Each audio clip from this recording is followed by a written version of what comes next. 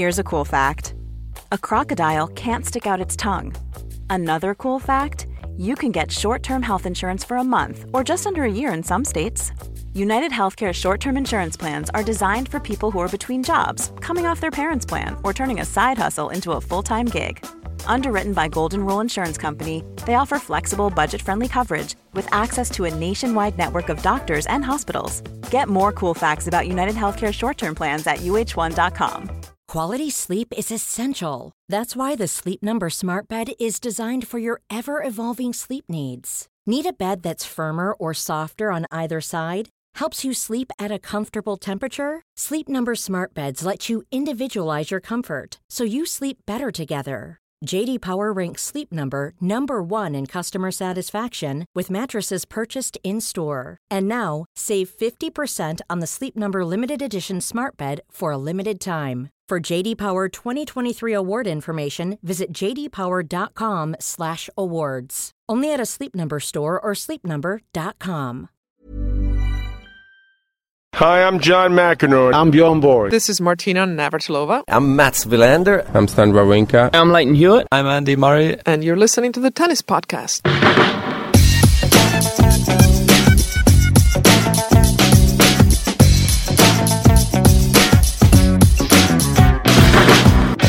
So Catherine's in Montreal, but unlike last week, the tournament isn't just about to start. It has just finished amidst confetti and a champion who is the same as last year, with Rafael Nadal winning there.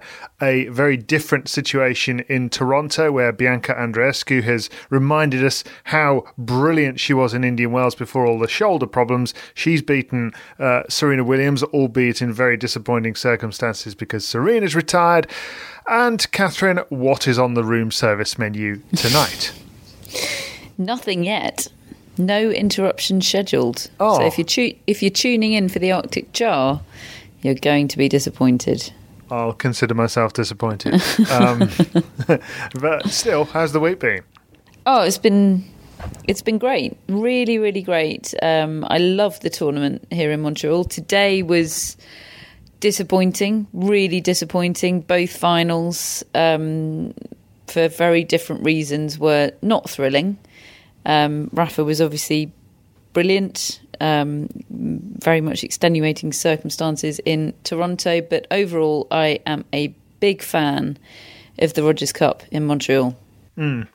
I think everybody does feel a bit shortchanged today. It's circumstantial in terms of Serena Williams obviously getting a back spasm, but it looked such an appetising day of play, didn't it? Because of everything that had gone before. I mean, you couldn't get a better storyline, I don't think, than Serena Williams against Bianca Andreescu, who's 19 years of age, playing in a hometown tournament and in the final, with Serena looking back to her best. And for it to finish after 4 games was just crushingly disappointing. And I mean, obviously, particularly for Serena Williams, who was in tears. It was sad to see that, but at the same time, shows just how much it all means to her. And then you'd got Daniil Medvedev, who's played just so well all week, and he couldn't really put a mark on Nadal out there today. Should we start with Serena and Andreescu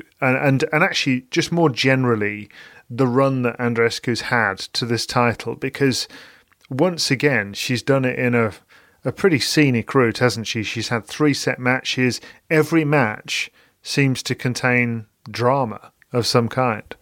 Yeah, Angelique Kerber nailed it, didn't she? She's a drama queen.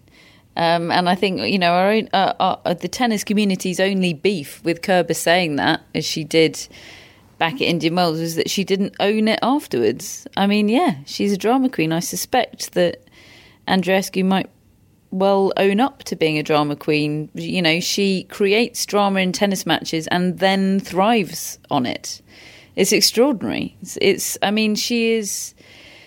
Look... I know we're probably going to end up having, or tennis in general is going to end up having discussion over and over about her likability. And I don't necessarily want to be friends with her. I don't necessarily want to go to the pub with her. I don't like her particularly in that way.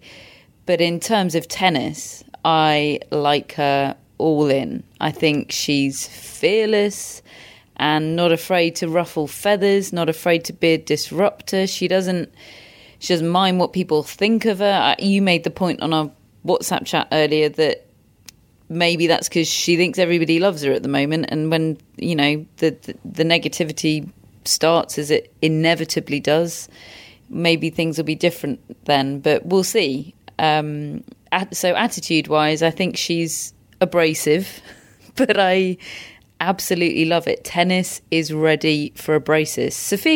Sonia Kenin, whatever we're supposed to call her, she's the same, isn't she? Little bit abrasive. Danielle Collins, I'm all up for abrasiveness in tennis. We've had a big old respectful loving for a long time, and that's great.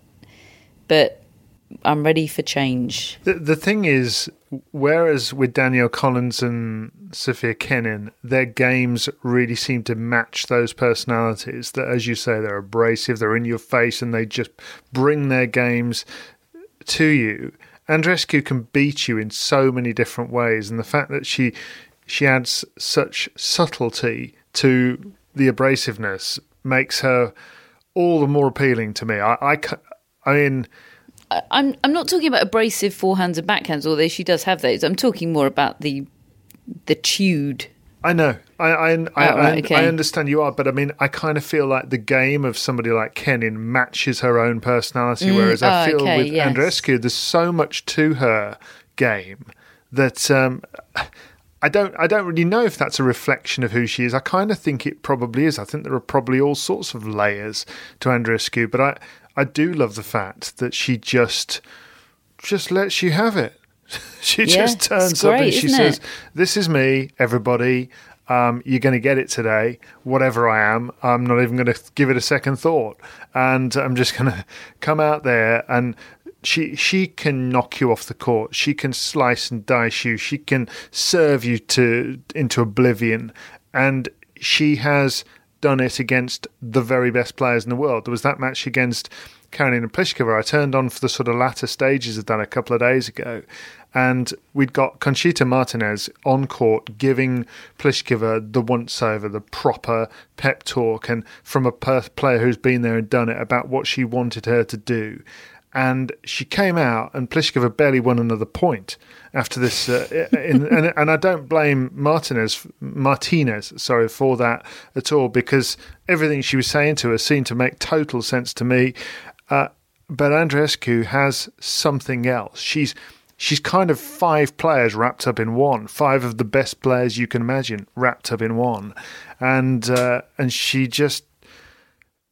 has the potential to be really anything she wants within the sport because of her gifts.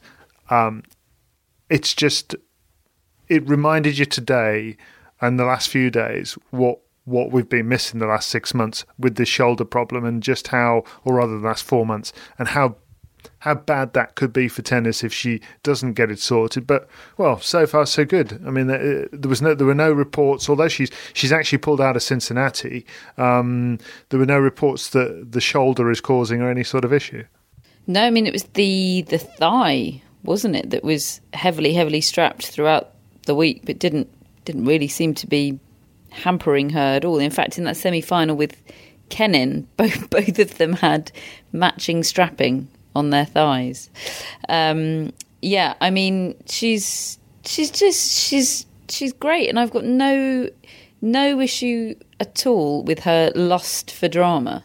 Absolutely none. You know, I would always rather see a dramatic tennis match than a beautiful individual display of tennis. You know, Nadal today in Montreal was absolutely sublime. I was blown away by him. I appreciated that performance endlessly, but I didn't enjoy that tennis match. I didn't enjoy the, just an hour and 10 minutes of foregone conclusion, which is what it felt like from very early stages, much to my surprise, I have to say, because I was really bigging up Daniil Medvedev at the beginning of the day, as was Nick Kyrgios all week. So yeah, I'm totally all in Bianca Andreescu. She's like one of those, people in relationships that need the drama, and they create arguments. They create boyfriend drama where there doesn't have to be any just because they need it. She's like one of those, but with tennis. I've not come across those before, thankfully. They're everywhere. They are among us, David. Okay. I'll take your word for it. So Serena Williams was... Well, there were no obvious signs in the match that she was particularly struggling until, I suppose, and I only look at this in hindsight, she hit a forehand return 2 points before the end, which was one of the hardest looking forehands I've ever seen. It was a clean winner. Then she did the same with the backhand and missed it, and then she retired. And it was clear, it was just there were those sort of bailout shots where you're just hitting them as hard as you can. But at the same time, she got back spasms, is what I believe she retired from, and I think she says she'd been struggling with that from the night before, and it's a real shame, isn't it? Because she'd found herself again in this tournament. The feeling has been for a while, even though she's been getting to Grand Slam finals, the feeling has been she needs more matches, and her body keeps breaking down and stopping her having all of these matches. And yet this week she beat Naomi Osaka, really beat her quite comfortably in the first match that they've played since the US Open final of last year. And that look in her eye was back, and she looks fit. She looks, full of energy and vigor out there. But I wonder whether really she's going to be able to keep playing enough. I suspect she's still in the draw in Cincinnati, but you wonder whether she'll be able to take her place. Yeah, I guess the only positive thing is that spasms that sounds sort of like a temporary thing rather than an ongoing thing. It sounds acute rather than chronic, maybe, but I guess we just don't know until, she doesn't know until she sees how she pulls up over the next couple of days. Yeah, with the benefit of hindsight, I'm absolutely not claiming that any of us were saying this at the time of all of her runs to the final. But with the benefit of hindsight, the 3 finals that Serena Williams had made since her comeback from having her daughter, you were waiting for her to be exposed, weren't you? She had been perhaps a little bit flattered en route to those finals by the draw and lack of challenge, etc. And then she's ended up being exposed in the finals. And obviously the US Open final, maybe you take that out of the equation and say that's a whole freak accident. Although you could argue a freak accident precipitated by Serena Williams being completely outplayed, or certainly a factor in it all. It really didn't feel like that this time. I really didn't feel, watching her matches up until the final, that she was there for the taking if someone could step up. Look, I thought Andreescu had a really good chance in the final, but I didn't feel like Andreescu, or anyone else for that matter, could expose Serena Williams, if that makes sense. She wasn't there for the taking. She was much more like herself, wasn't she? Yeah. In this tournament, she reminded you of the player she was over the course of this week, and that can only be as a result of playing plenty of matches, getting fit, not getting injured, having a lot of matches, which she's obviously had a few this week. And as you say, let's hope those back spasms dissipate and she's able to play Cincinnati, because I think that would do the world a good as well. I think she said, I'm going to Cincy. Obviously there's still time for her to pull out. She's not fit to play, but she fully intends to play, and that in itself is big, isn't it? She had a big realization at Wimbledon, I think, about I think it was Matt that said it after the final. She can't just rock up and win Grand Slams anymore. No, she's got to punch the clock here, and she's got to get going as a professional player again. And I reckon that must be pretty tough after so many years in the sport, when you're so close to so many records. And we're increasingly seeing now with the top 3 male players, the way they are also playing much more sparingly and trying to peak for these Grand Slams. But there's a tipping point, isn't there? Because if you overdo it, if you don't play enough, and then you schedule yourself with sort of, I'm going to have this one before the next slam or those two, and then you don't win a couple of matches, you can be left really undercooked. And she's obviously coming from way further back because she's got this sort of accumulative sort of rustiness about her game, and so this could be a big week, even though she ended up losing in the final today. But well done to Bianca Andreescu. Go on. Sorry, Dave. Just one last thing on Andreescu. She's won her first 10 matches against top 10 opposition. Wow, it's just not supposed to happen. I think actually, isn't it her first 7 against top 10 players, and then she's won her last 10 3-setters. Isn't that the record? Yeah, I think it is. It sounds convincing. Yeah. Okay, but she's won all, so she's only played 7. Yeah, right. That's right. She's won all the matches she's played against top 10 opposition. Yeah, I mean it's it's absurd, really, for a 19-year-old as well. And I mean, she's been coming up against the best players in the world, and she's been beating them all. But yes, those stats just are mind-boggling, and explain why we're so excited about her. Really, I just want to keep watching her matches all the time. And obviously, because she was playing at home, you were describing earlier in the week about just how big a deal Auger-Aliassime and Shapovalov are over in Montreal, and you saw that with Andreescu in Toronto today. The place they're just so into it, aren't they? They just love their own. Yeah, I've been to both Montreal and Toronto before. I was in Montreal 4 years ago and Toronto 3 years ago.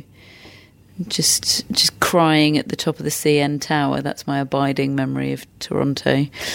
But so I've experienced all this before, but that was all pre-Shapovalov and Auger-Aliassime and Andreescu. I mean, they had Milos Raonic, and I don't want to do him down. He was a finalist here in Toronto in 2013. He's a big deal, but this is different. This is really different. I am really blown away by the knowledge of the Canadian crowds about tennis on the first day that I was out here, last Sunday, in fact. So on the eve of the tournament, I went out to watch Andy Murray practice. He was having a practice set against Kyle Edmund. And of course, more on Andy Murray to come, folks. And it had been advertised in the practice schedule, which is made public, that he would be out there on, whatever outside court it was.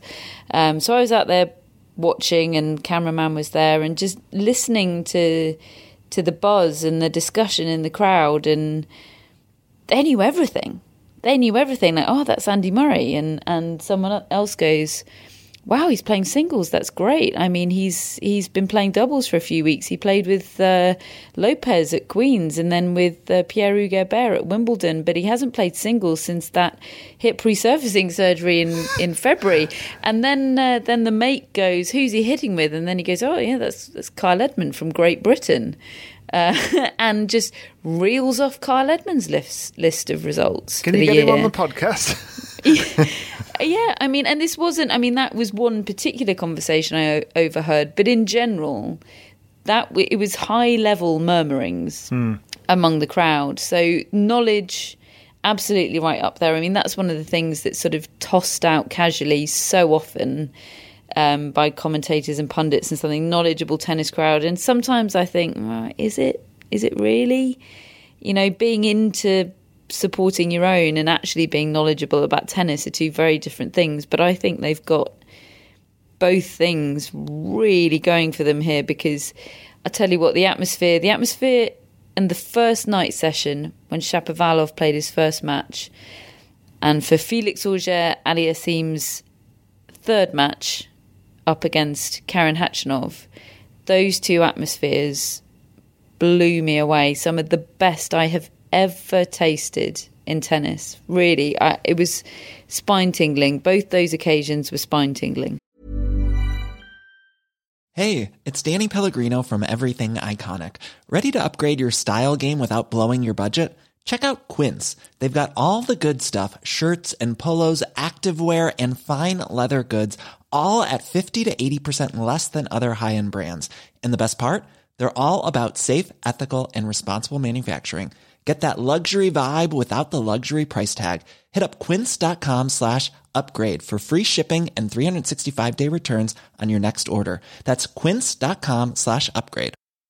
Quality sleep is essential. That's why the Sleep Number Smart Bed is designed for your ever-evolving sleep needs. Need a bed that's firmer or softer on either side? Helps you sleep at a comfortable temperature? Sleep Number Smart Beds let you individualize your comfort so you sleep better together. J.D. Power ranks Sleep Number number 1 in customer satisfaction with mattresses purchased in-store. And now, save 50% on the Sleep Number Limited Edition Smart Bed for a limited time. For J.D. Power 2023 award information, visit jdpower.com/awards. Only at a Sleep Number store or sleepnumber.com.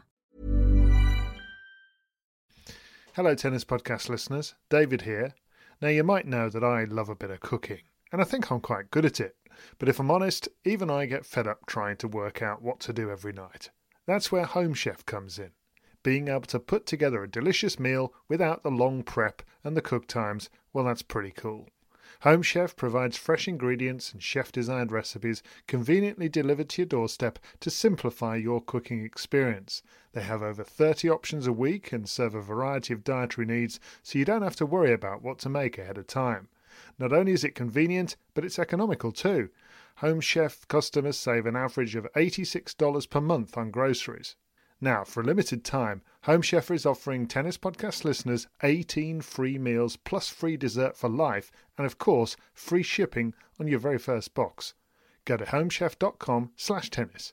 That's homechef.com/tennis for 18 free meals and free dessert for life. You heard it right. Do you think it works the way they have the two tournaments in separate cities, alternating them between the men and women each year?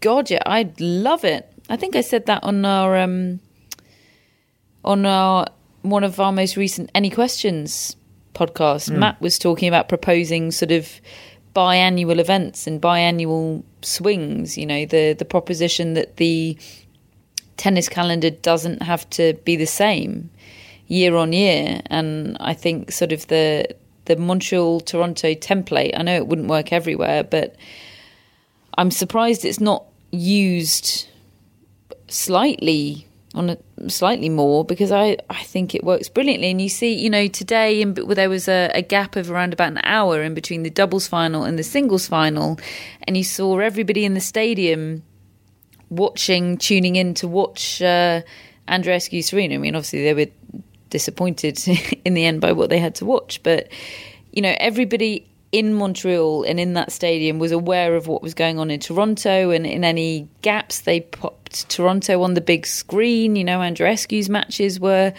pumping out. It amazingly, given, you know, obviously the separation of distance, it feels like a coherent one big tennis loving across two cities. And obviously you have the sort of added element of cultural diversity in Canada, where one is French speaking and one is English speaking, and I don't know, it's a big old happy melting pot of tennis, David. A bit like Australia in that way. I feel like when the Australian Open happens, the whole place just falls in love with tennis. It's the most important thing in town. It's the biggest show in town, apart from Iron Maiden, who played here on Monday night. Oh, were you there? And I mean, you walked out in the street, and I think I was the only person in Montreal not wearing an Iron Maiden t-shirt. Did you go and buy one? It was like some kind of convention or something. Did you rock up in your Tennis Podcast t-shirt? Where would I go and buy an Iron Maiden t-shirt? I don't know. It was quite something. I'd love to see you go to an Iron Maiden concert in a Tennis Podcast t-shirt. I would love that. You can get those, folks, in our Tennis Podcast shop. Nice little segue. Tennispodcast.net. Go and have a look. We got t-shirts. Rafael Nadal has basically thrashed everybody, including Daniil Medvedev in the final. He was a set and a break down against Fabio Fognini, but that didn't last. Fognini physically was struggling throughout the rest of that match. But Nadal, he has picked up, hasn't he, where he left off, really. You were bowled over by his form at Wimbledon, and Federer, got the job done in the end to beat him. But that's the French Open, a good Wimbledon. He's come on and he's played his single hard-court tournament. We're not... he hasn't pulled out of Cincinnati as we speak right now. He said he will go away, speak to his team and decide, but we're fully expecting him to pull out of Cincinnati, which is what he did when he won the title last year, and have his 10 days and then come into the US Open. But he just looks as good as ever, doesn't he?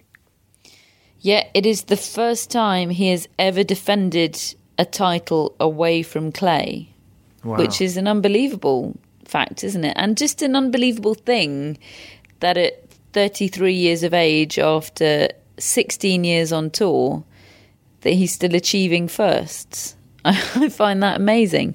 Of course, when I asked him about that, he went, I don't think about defending. And, I don't think about that. No, none of these things that we attach import to, Rafa doesn't attach any import to them at all. It's just see tennis ball, hit tennis ball. Or he says that. Does he really? Do we believe it? I believe that he doesn't attach much import to things like that. I don't believe he's not interested in records at all. Maybe he is maybe all he cares about is the race, David. He's just lying in bed tonight thinking, okay, a title's a title, but this is 1,000 points on my race tally. Well, I don't know. I suppose, look, I think he cares about the records. It's just that if he's going to achieve those records, he has to concentrate on the here and now. So the more he says that, the more comfortable I think he feels as he goes about his everyday business. But I also do think he is more just single and simple-minded than the other two of the big three. He doesn't look at the big picture as much as they do. He's aware of it and he wants those records, but fundamentally for him it comes down to walk on tennis court, pummel forehands, pummel backhands, and compete. Compete. He loves to compete. Yeah. I think probably more than any player I've ever seen. I think people like Andy Murray come close. Just a person who just doesn't matter what it is, just wants to take you on and see if he can beat you. That's what he's all about. And he definitely could beat Daniil Medvedev today. Who had a fantastic week, didn't he, Medvedev? He thrashed Carl Edmund. He beat everybody before him on the way to the final. And the fact that it was a one-sided, disappointing final came as a surprise in the end, just because Medvedev was playing so well on the way there. Was your sense that he played below par? There were some rallies as he was trying to push him where I thought he was really playing well and he still wasn't winning them, but I couldn't really tell how much of it was him not playing well and Nadal playing exceptionally. He was just playing out of his comfort zone in the way that he was feeling like he had to do more and do different than all the things he had done that had got him to the final for the loss of, I think, just 20 games. Medvedev was barely losing games this week in Montreal. He was extraordinary. I watched him absolutely blitz Kyle Edmund, and it was not a performance for Kyle Edmund to be hugely proud of. But Medvedev was just. In my head, I've done a bit of a readjustment of Medvedev in my head this week because I thought of him as a rising, improving, impressive, grinding tennis player, but I never thought of him as somebody that could blitz past anyone. I thought of him as a grinder. A really good grinder. He impressed you off the court as well, didn't he? Yeah, not just me. I think he's won over a lot of fans this week in Montreal. I think he unexpectedly speaks fluent French, does Daniil Medvedev. So they weren't, I don't think the crowds were necessarily prepared for that. And the first time I saw him bust out a bit of French, there was this sort of, ooh, in the crowd. And since then, they really took him under their wing and it became a bit of a thing. And I asked him about it after I think it was after he beat Christian Garin in the third round. After he beat Kyle Edmund, I asked him, slightly cheekily, but I thought, I'll go for it. I said, were you... So Kyle Edmund had beaten Nick Kyrgios in the opening round, and Medvedev had a bye as one of the top 8 seeds. So I said, how relieved were you? Or were you relieved not that this match wasn't against Nick Kyrgios? Because obviously he just lost to Kyrgios in the final in Washington. He said, very relieved. I was delighted. And rightly so, because I've just beaten Kyle Edmund and that's panned out brilliantly, and I probably wouldn't have beaten Nick Kyrgios 3-love. And I thought, right, this guy's cool. So after his next victory, I said, the crowd are really warming to you here. Do you think it's the French speaking? And he said, yeah, I can't really think of any other reason why they'd be liking me here. It must be the French. So that's great. Disarmingly honest. And again today, I interviewed him after he lost the final, came to his press conference, did an interview, and was delightful, but was not delightful in it. Sometimes I worry about players when they're not sufficiently gutted after defeat. I think, I want you to be a little bit more annoyed and a little bit more gutted about that.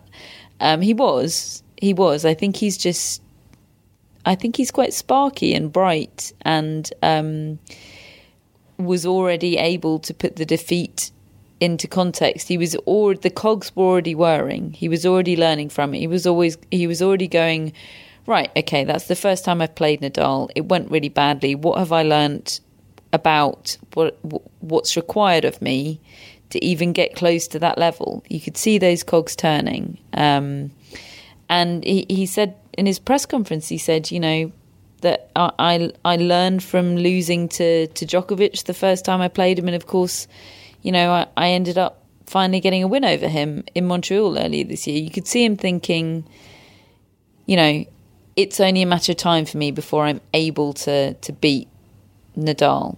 He might be wrong. I mean, obviously the gap today was huge. Let's be honest, it was huge. He was a notch above the rest of the next gen, #NextGen, this week.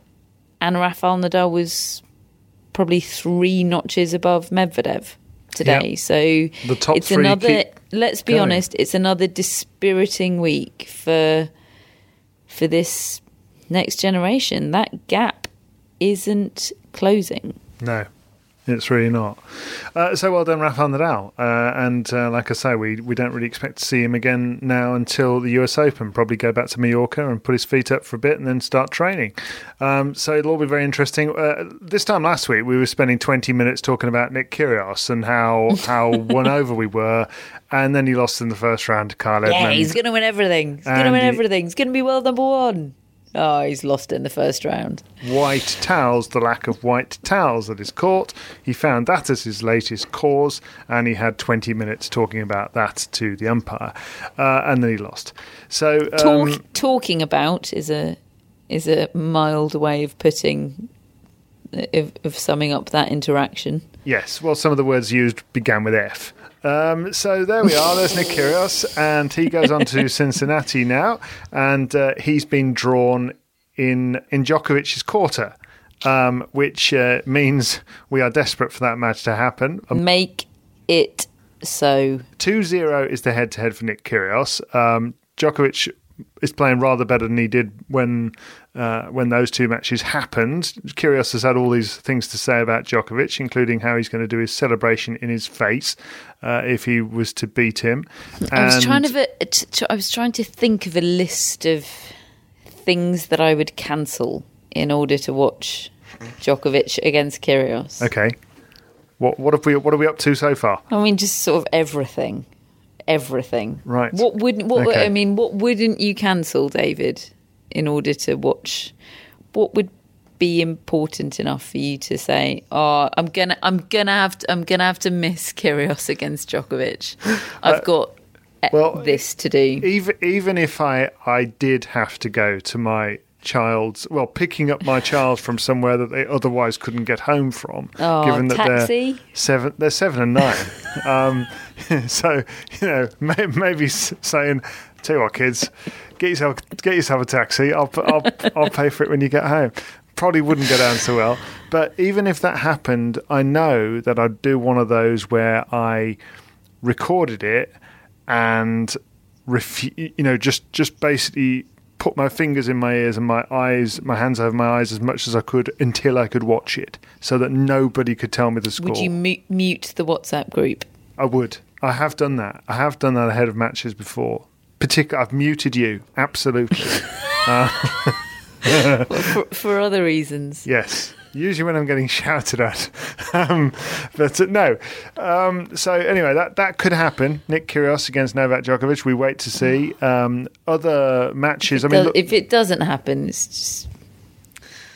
it's not fair, is it? It has to happen. So Djokovic and Federer are going to return to action in Cincinnati. Federer has been drawn against Berrettini or Londero after a bye, and then could face Wawrinka or Dimitrov. Berrettini will draw great confidence from their last meeting. The shortest ever Wimbledon fourth round men's match of all time. Yes. Djokovic faces Querrey or Herbert, and then it's Isner, and then it's either Khachanov, Fognini or Kyrgios, one of those three most likely.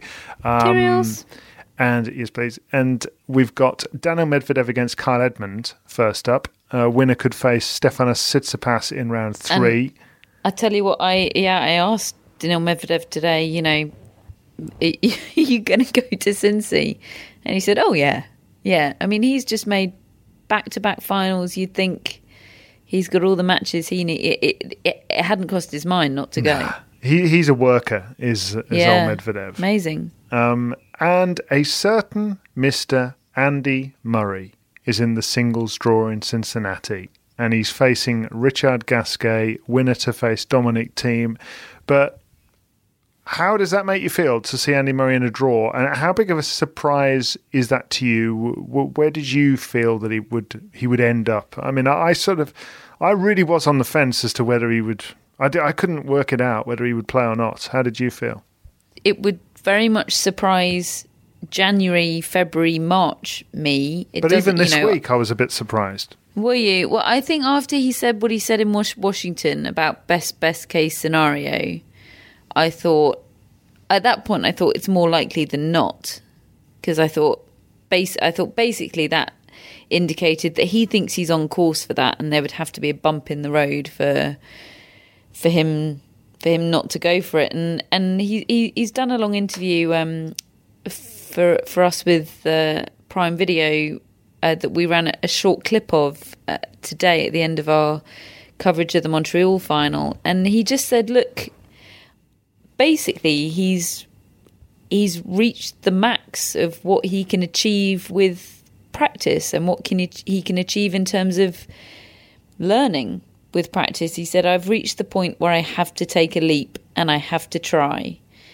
It makes me anxious. You asked how it makes me feel. It makes me really anxious because I think there's a chance that it will be a disaster, that he'll be nowhere near, and I don't want to see that. There's also a chance that he'll be great. I just don't know, but I just don't want to see scenario one, and it's a risk, and I think he is aware that it's a risk, but he's said, I don't know until I try. Yep. I'm at the point now where I just have to try. I've tested my body enough in practice. I know he's been giving himself he and his team have set very clear markers, fitness markers, practical markers that he's had to hit in order. It's not just sort of feeling his way in the dark going, oh yeah, I feel all right, maybe I'll give it a go.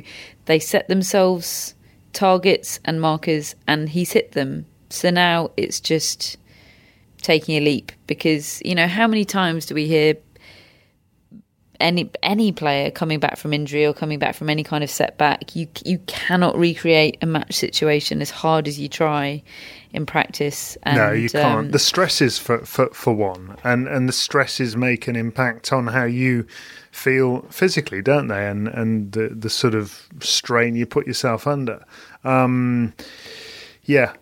I agree with you. He's got to do it. He's also given an indication of just how serious he is right here by committing today to play in the tournaments in Zhuhai and then Beijing. So the 23rd to the 30th of September, then the 30th of September to the 6th of October. So 2 back-to-back weeks in Asia. That's a big commitment. He still hasn't said whether he's going to play singles at the US Open yet. Obviously, that's a different scenario altogether, best of 5 sets, playing every other day over 2 weeks. So I guess we'll just have to see in Cincinnati. But really, the framework for the comeback now is all there. It's written down and it's on. I mean, it still is pretty mind-boggling when you consider that 6-7 months ago he was standing on that court. And more specifically, trying to get onto a stool to speak to you after that Roberto Bautista gut match. It is, isn't it? It's amazing how quickly we readjust to a new normal. You know, asking how surprised I was, and I wasn't even that. Yeah, after what he said in Washington, I suddenly made this big readjustment in my mind. I thought, oh, well, he's probably going to play singles in Cincy. And then when he announced that he was going to play singles in Cincinnati, I thought, oh, right, yeah, of course, yeah. As expected, he's going to play singles in Cincinnati, whereas actually none of this is remotely expected or remotely normal or remotely... Yeah, no, I mean, I suppose that there is no such thing as normal, because nobody has attempted to play singles tennis after having this surgery. It has never been done before. So, yeah, when Andy Murray used that phrase, "I've just got to take the leap," that just made total sense to me. Yeah. Because it is a total leap into the unknown. It does. It is a total leap. And he's going to play his first match against Richard Gasquet, third on court on Monday. So when you're listening to this, it will be Monday. I think it's Monday now. As I saw to you, it is. It's 1 in the morning here, folks. That's the sort of commitment that we have for the tennis podcast around these parts. 1 in the morning in Solihull. Catherine's at 8 p.m. in Montreal right now. And Andy Murray, yes, will be playing... I guess in about 18, 20 hours time from when we speak to you right now. And we very much intend, certainly Matt and I do, because I think you're going to be on a plane at that time, Catherine, but Matt and I intend to come and give you a bit of a tennis podcast review of how he's looked. So we'll get that up and you can listen to it on the plane, Catherine. How's that? Great. All right, okay. So let's see if I actually come through and do this, because the way I feel right now, I might need about 4 hours sleep at some point. But anyway, that's the plan. Other draws in Cincinnati, it really is a cracking draw. There are going to be some pullouts, I suspect, ahead of some of these matches. But how about these? Barty against either Sharapova or Risk. That's her first match. Wow. Kiki Bertens against Venus Williams. And Madison Keys against Garbiñe Muguruza, first round. Oh, just amazing, I think that Venus Williams match against Kiki Bertens is on the centre court on Monday, just prior to Andy Murray. Yes, that's right. Yes, I did see that. So it's pretty awesome. Roger Federer is going to be playing his first match as a 38-year-old, which is quite some going. He turned 38 a few days ago. And in other Roger Federer news, he and Rafael Nadal have joined the ATP Player Council, joining Novak Djokovic and several others, Kevin Anderson being amongst them. But you may remember that several players, Jamie Murray, Robin Haase, a few others, stepped down at Wimbledon after one of the aging meetings that they had, and they're all disillusioned. Well, Federer and Nadal have been sort of talking in press conferences, haven't they, really, over the last year, and bemoaning not being kept abreast of things and expressing concern over the decisions that have been taken. And I think quite rightly that they have stepped up and actually joined the council, and now we'll find out whether and what sort of impacts they might be able to have. But it is going, whatever happens next, it is going to be fascinating as to whether the two of them and Novak Djokovic can come together and sort of plan a way forward that all those players can get behind, and a way that they can get through with the tournaments. I must say they've got a heck of a lot better chance of getting things through with Federer and Nadal on board as well. But whether they move along together or whether they literally come on and say to Novak Djokovic and one or two others, we don't agree with you. We want to argue this case. It's just going to be so interesting. Yeah, I mean, that's my interpretation. That it's not about, they're not doing this in order to add weight to the existing direction of travel. They're doing this to try and arrest and divert the existing direction of travel. Is the indication that I have on it. But until we start seeing decisions and votes and everything, I don't know. But I do something about the fact that they're doing it together makes me really emotional. It's like a buddy cop movie, isn't it? I don't Rafa know. And Roger. Whatever. I don't know what they're going to do. I don't know how they're going to do it. But the fact that they have, just the thought of them having phone calls and going, whatever we do, guys, we've got to do it together. It just the thought of all that really stirs me. Obviously, we haven't heard from Federer, we haven't heard from Djokovic yet since this development happened. Nadal was asked about it, and he said basically that we were only going to do this if we did it together, and I think that's really important. It's like Frodo and Samwise Gamgee, isn't it? I think it's really important because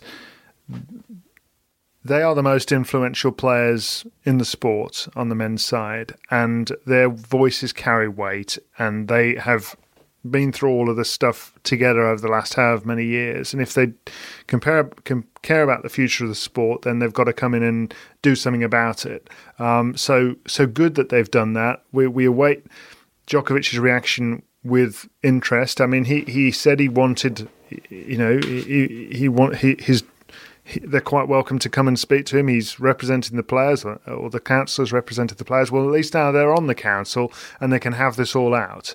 I think it's really good that they've stepped up. The other thing that Nadal was asked is whether Novak Djokovic had encouraged them to come on board, and Nadal very neatly sidestepped that question entirely.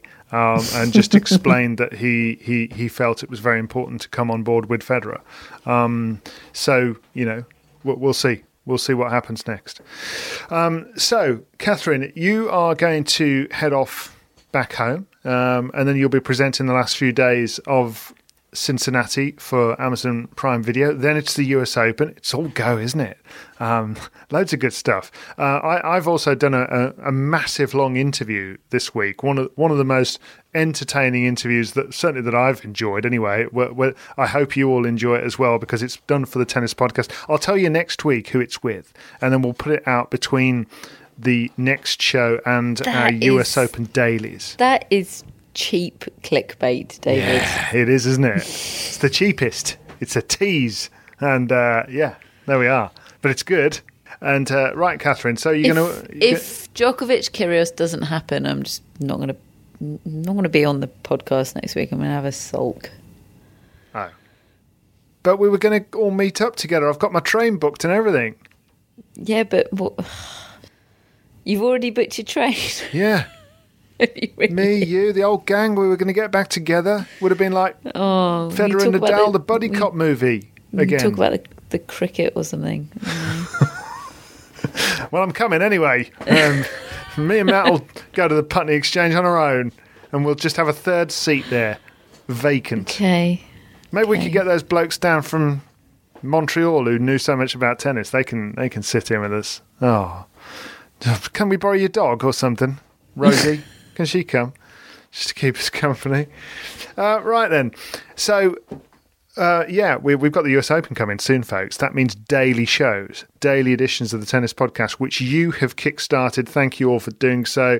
That's what we do every December. We try to create a budget so that we can make the show as good as we can. I think we're up to about 90 shows already so far for 2019. That's quite a lot, isn't it? It's a lot of talking to me, Catherine. Have you enjoyed it so far? Overall, yes. Splendid. And we are executive produced by tennisballs.com. Our mascot is Rio with a Y, who, incidentally, you should go on Rio with a Y's Instagram or the Tennis Podcast Instagram and see pictures of him wearing his Tennis Podcast merch, especially for a dog, with his little bowl and everything. It's fantastic. It's really great content, folks. That's what you have to say these days, isn't it? Notch. If you take a picture, it has to be called content. Yep. And we are brought to you in association with The Telegraph. And Matt Roberts will be back with us next week. That is the plan. But as I said, we may well be back with another one of these podcasts, a little one, after Andy Murray's first round match in Cincinnati. He's back, folks.